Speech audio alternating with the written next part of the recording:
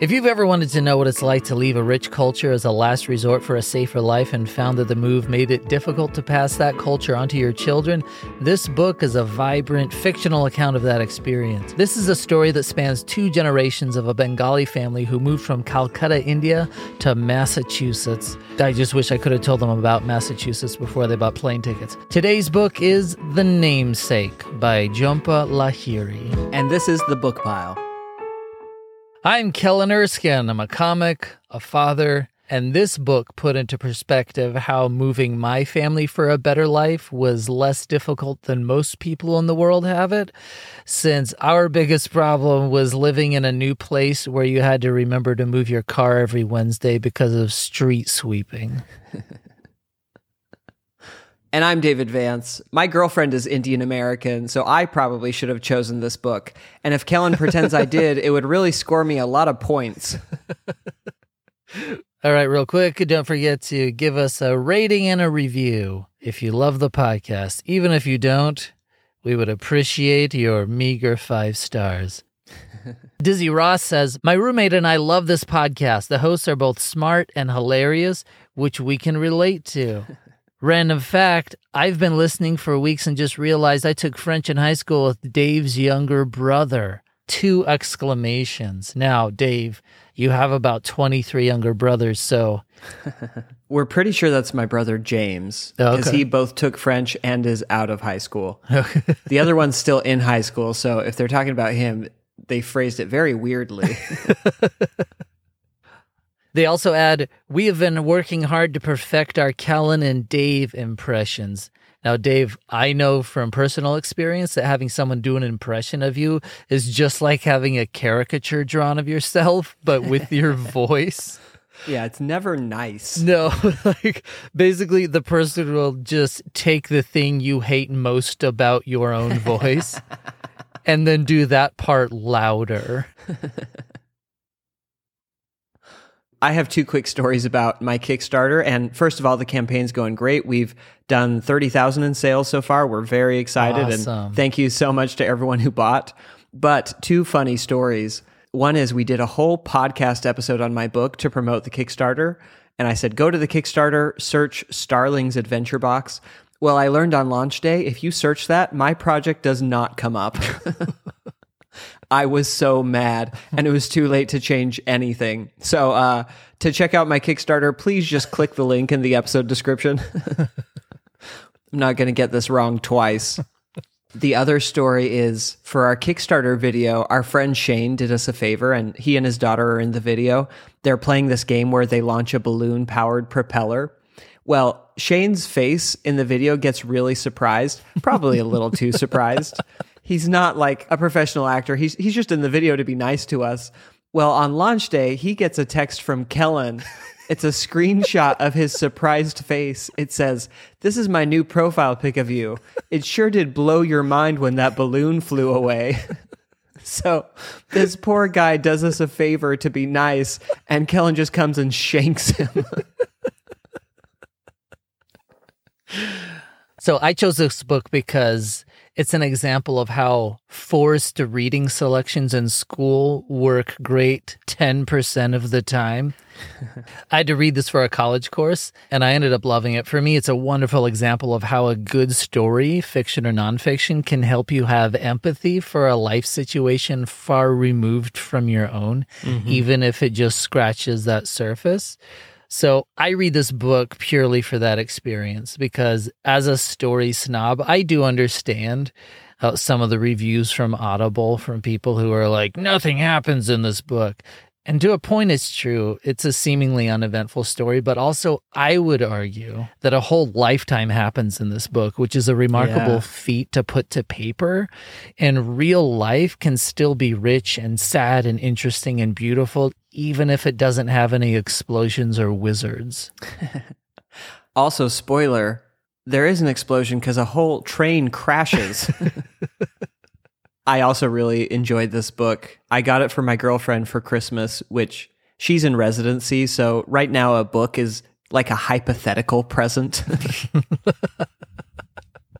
Finally, our next 2 books are Me by Elton John and Science Fictions by Billy Joel. No, I don't know who it's by. My dad, my entire childhood, had in his car an Elton John CD and a Billy Joel CD. It's so funny to me because those guys toured for a while, and I'm sure it was great. But all in all, if we're going to put careers side by side, Elton John has like 18 massive number one hits. And whenever anyone hears Billy Joel, they're like, oh yeah, Piano Man. All right, and without further ado, here are 4 lessons that we took from The Namesake. All right, lesson 1, small details can evoke big empathy. Okay, big empathy sounds like I'm generalizing all the largest empathy corporations out there. Really, I was just going for that good old parallel statement. So to state it more accurately, I just mean small details can evoke significant empathy. Big empathy sounds like a husband trying his best. Like, oh no, sweetie, I feel big empathy. So Webster's dictionary defines empathy as the ability to understand the feelings of another. Oh, you're doing it. No, I'm kidding. I was trying to commit to that, opening this point like a high school speech, but that really is what it means. In his book on writing, Stephen King talks about how description of a room or a landscape or an evil clown really only requires 2 or 3 details at the most, and our mind will fill in the rest. And I think Lahiri achieves this on a cultural scale because she is so good at bringing us into the world of this Bengali family. We feel the clash so much more as they start to make a home in the U.S., again, with just a detail here and there. Yeah. So a couple of examples. Quote, it wasn't until morning, stepping briefly outside wearing a pair of Ashok socks in her thin-soled slippers, the frigid New England chill piercing her inner ears and jaw, that she'd had her first real glimpse of America. Leafless trees with ice-covered branches, dog urine and excrement embedded in the snowbanks, not a soul on the street. And to be clear, at no point does this book describe like America as bad and India is just Boston. But I do think that it's such a layered way of describing something because it is also, she's also noticing essentially the opposite of what she has experienced. Yeah. Like I especially think that the choice of having the family move there in the winter was a deliberate attempt to juxtapose not only the culture, but the climate. Yeah. Remember when we talked about how the word juxtapose is only used by people trying to sound smart? And to be fair to the U.S., this tiny part of Massachusetts is only a small example of the country. It reminds me of when I lived in Brazil and met a family whose daughter had gotten married to a dude from New York City, and she moved there with him, and she hated America because it was cold and everyone was mean. And I was like, hold up. Like, yes, maybe in Manhattan, but, you know, Hawaii, Oregon are also part of the U.S. People are pretty chill in other parts. One more example with this mother character. Quote, she wipes the sweat from her face with the free end of her sari. Her swollen feet ache against the speckled linoleum. Her pelvis aches from the baby's weight. A curious warmth floods her abdomen, followed by a tightening so severe she doubles over, gasping without sound. She calls out to her husband, Ashok, who is studying in the bedroom. He leans over a card table. Ashima never thinks of his name when she thinks of her husband. She's adopted his surname, but refuses for propriety's sake to utter his first. It's not the type of thing Bengali wives do. And so instead of saying his name, she says the interrogative, which translates roughly as, are you listening to me? There's so much packed into this paragraph. Yeah. And again, just a couple details here and there about each thing. In less than 150 words, you already get a sense of their living conditions. You feel her contractions. There's a fun bit of culture in their communication. And then the very relatable moment thrown in with, you listening to this? And that's the experience that I enjoy reading or listening to this book. And again, this book isn't for everyone. It's not necessarily exciting or entertaining, but it very successfully brings you into a world that you may not be familiar with in a very immersive way. And real quick, going back to that dictionary definition opener, the first time I gave a talk in my church, I would have been like 11 or 12 years old, and I tried so hard to have a joke. So I opened with, Noah defines the word faith as complete trust or confidence in something. And then I looked at everyone and said, Noah Webster, that is. That would have gotten a good laugh from me, but maybe not for the reason you hoped as a kid. Oh, my word. It was the first time I tried a joke in public and the first time I bombed. No one laughed? No one. Not even to a child trying to make a joke. That's probably why I didn't attempt stand-up for another 13 years after that. I'd love if it's your origin story and you go to your first open mic with 5 minutes of Noah material. All right, lesson 2. Names shape reality. One of the running stories in this book is that the main character has 2 names, Goggle and Nikhil. And there's this part where he's at a college party and he decides to call himself Nikhil instead of Goggle. And all of a sudden he's confident enough to make out with this random girl. And he says, Goggle couldn't do this, but Nikhil can. Which, for any lonely teenager listening, what if that's all it takes? You're lonely because of your loser name. Anyway, Kellen, I've mentioned a book called The Alter Ego Effect about giving yourself a different identity who can do the things that you psychologically can't. Like Beyonce made Sasha fierce to become more confident, and Kobe was a fiercer competitor as Black Mamba. Or when Anthony Weiner was Carlos Danger, he did his most impressive adultery. Anyway, the book also talks about famous people who changed their names, like Leslie Lynch King Jr. That was Gerald Ford's original name. He named himself Gerald. That's in the namesake. She lists off. Right. He could have picked anything and landed on Gerald. Or Arnold George Dorsey named himself Engelbert Humperdinck. Because one day he was like, you know what I don't get enough? Bullied. Anyway, I do think your name can impact your personality in surprising ways.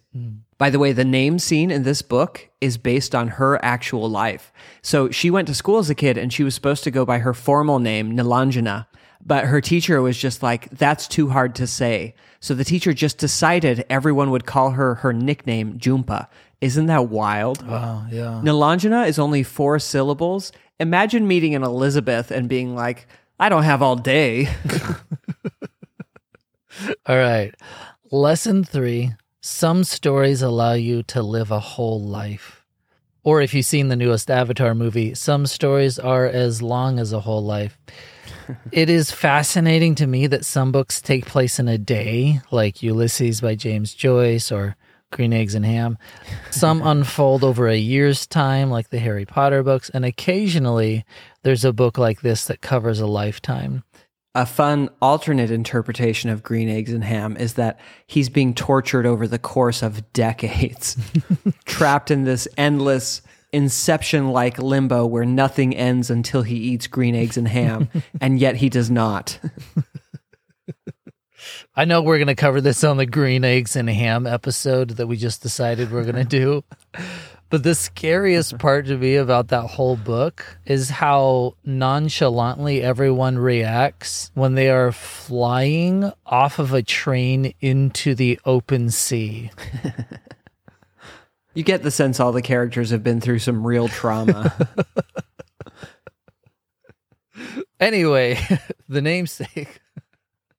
So this book, it covers a lifetime, but rather it's more like it covers 2 half lifetimes because it covers a husband and wife from essentially their 30s to about their 60s, and then also their son from birth to about late 20s, which is a neat way to structure it. Because Dave, don't you feel that like early 30s is when you one day realize that you remember your dad when he was your age now? When my dad was my age, he was about to have his 7th child. Oh my God. What?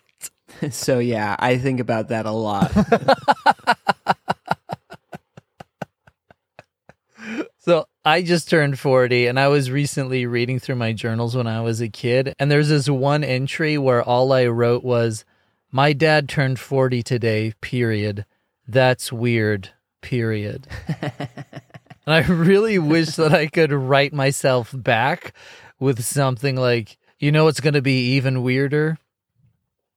I think this is one of those things where I was waiting for the punchline. I was trying not to spell it out too much, but the fact that, like, as a 40-year-old, I'm reading about myself reacting to a 40-year-old.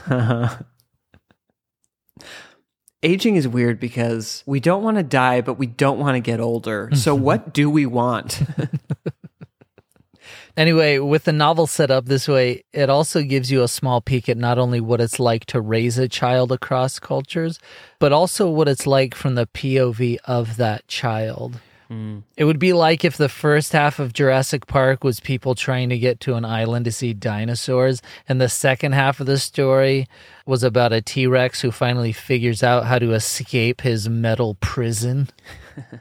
Speaking of dinosaurs and lifetimes, I feel like the first time I experienced this kind of story was when I saw The Land Before Time as a child. At the end of the movie, there's a short montage of Littlefoot's life from the time he was a baby. And even then, as a 7-year-old, I remember being like, it just goes by so fast. For some reason, I know a Land Before Time song by heart because we did a performance of it in like second grade.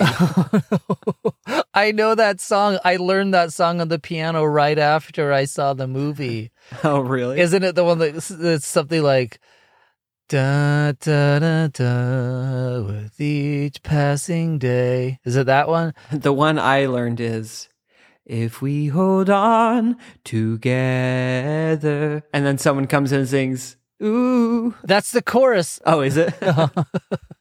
I know our dreams will never die.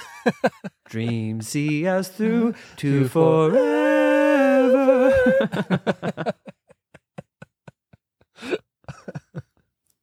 Oh, man. Really a breakthrough in the dinosaur musical genre. So just to finish this up, I was trying to figure out, like, not to overanalyze, but sort of discover how Lahiri can write through these lifetimes so seamlessly.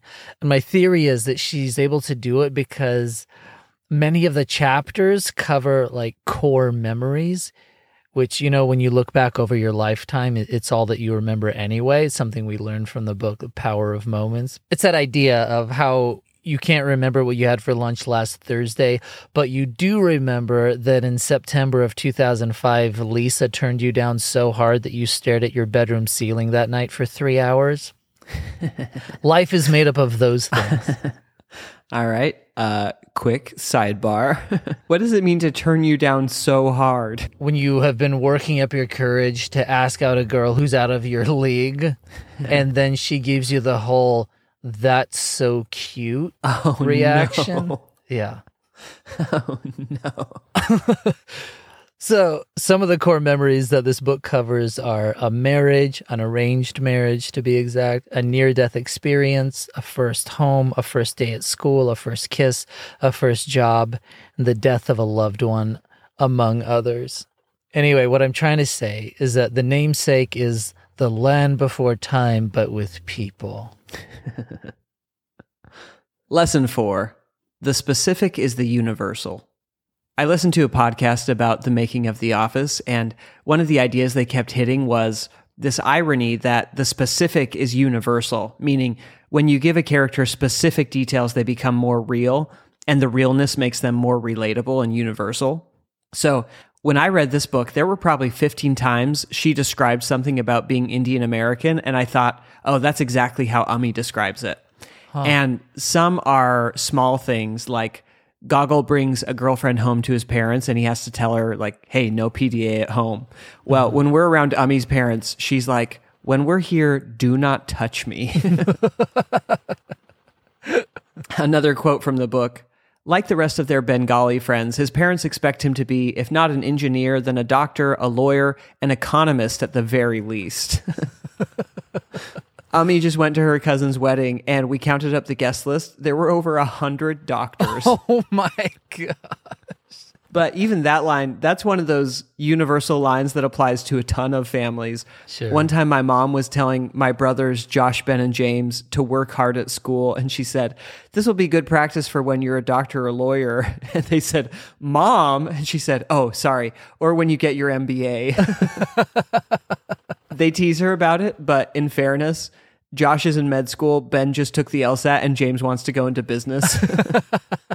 And then there are some quotes from the book that are just so specific and incredible.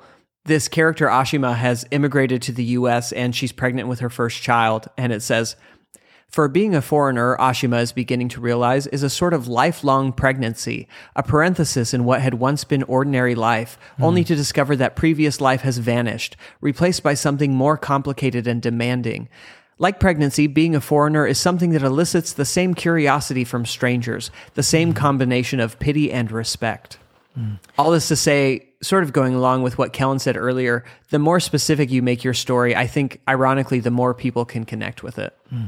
Yeah, that analogy makes so much sense. And it's also why whenever I see an immigrant, I ask if I can touch their belly. All right, random facts.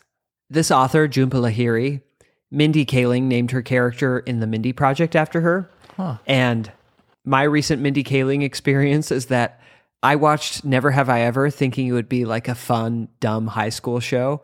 And then the first season devastated me. Oh. I was so furious. I was not emotionally equipped for that. You shouldn't get to market that show like it's High School Musical. That should be against the law. If you live in Massachusetts, I was really basing my opening joke off of only certain parts of Boston, which truly suck. But I have seen the rest of the state in calendars, and it looks very nice.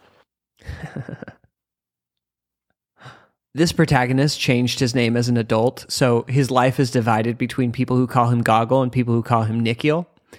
And I know if someone calls me David instead of Dave, they're either family, a high school friend, or a telemarketer, and it's very useful. Along those lines, one of the main characters, Ashok, his favorite book is The Overcoat by Nikolai Gogol, a book he loved so much that he named his son after the author. Before his son was born, Ashok survived a massive train crash while reading the book. So later, when Ashok tells his son of the incident, his son, Gogol, is almost offended. He says, "Is that what it reminds you of when you say my name?" And his father says, "No, it reminds me of everything that followed." And it's such a beautiful moment that I didn't want to try and make a joke here, but it did remind me that I'm named after a football player. Oh, wait, hold on. Can I see if I can guess? Sure. Was he a tight end? Yes. Oh, are you named after Kellen Winslow? I am, yeah. Oh, interesting. And not so much named after him, but my dad read the name Kellen Winslow in a Sports Illustrated when my mom was pregnant, and my mom thought that I was going to be a girl, so my dad said, "I know the baby's going to be a girl, but if it's not, could we name him Kellen?" And my mom said, "Sure." And that's how I got my name. And I do love my name. But the tough part about it now is that for people who do recognize that it's named after Kellen Winslow, they automatically think of his son, Kellen Winslow Jr., who is now in prison for assault. So, oh, no. That's cool. My random childhood memory is that Kellen Winslow, after Miami lost a game, called himself a soldier, and all the press hated that he called himself that. Here's just another passage from the book that I love. Quote, "In her own life, Ashima has only lived in 5 houses. Her parents' flat in Calcutta, her in-laws' house for a month, the house they rented in Cambridge, the faculty on campus, and lastly, the one they own now. 1 hand, 5 homes, a lifetime in a fist." Wow. I think it's just such a beautiful way of summing it all up. Yeah. A lifetime in a fist is also what I call it when I trade with someone for their soul and I hold it in my fist. No, I don't have a good joke here. No, good joke. Well constructed. So I've been lucky enough to make a living as a writer. much of which is stand-up comedy. But the author, Jhumpa Lahiri, she won a Hemingway Award and a Pulitzer by the time she was just 32. She's worked as a professor at Princeton. At one point, she moved to Rome and published 2 books in Italian. So you could say that she's been more successful than me. And not that it's a competition, but I can guarantee that she's never headlined the Funny Stop in Akron, Ohio. In the very last sentences of this book, I started breaking down. There's this one last sweet moment that so much of the book has built tension toward. And then on Audible, this cheesy music comes in before the book is over, as the reader is finishing the last sentences. And it's not even like Indian music. It's just a piano and a clarinet, like when Jiffy Lube puts you on hold. So it completely ruined like this emotional peak that the whole book had built toward.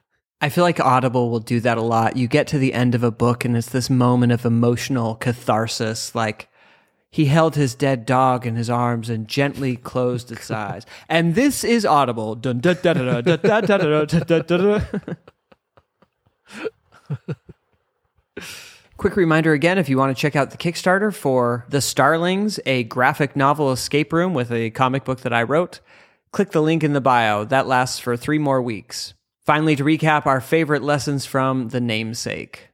1, small details can evoke big empathy.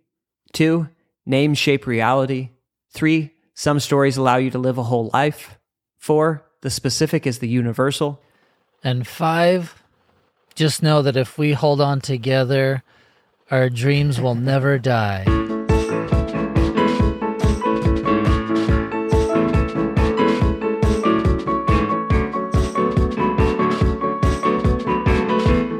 I just bailed on this joke like someone jumping out of a train into the sea.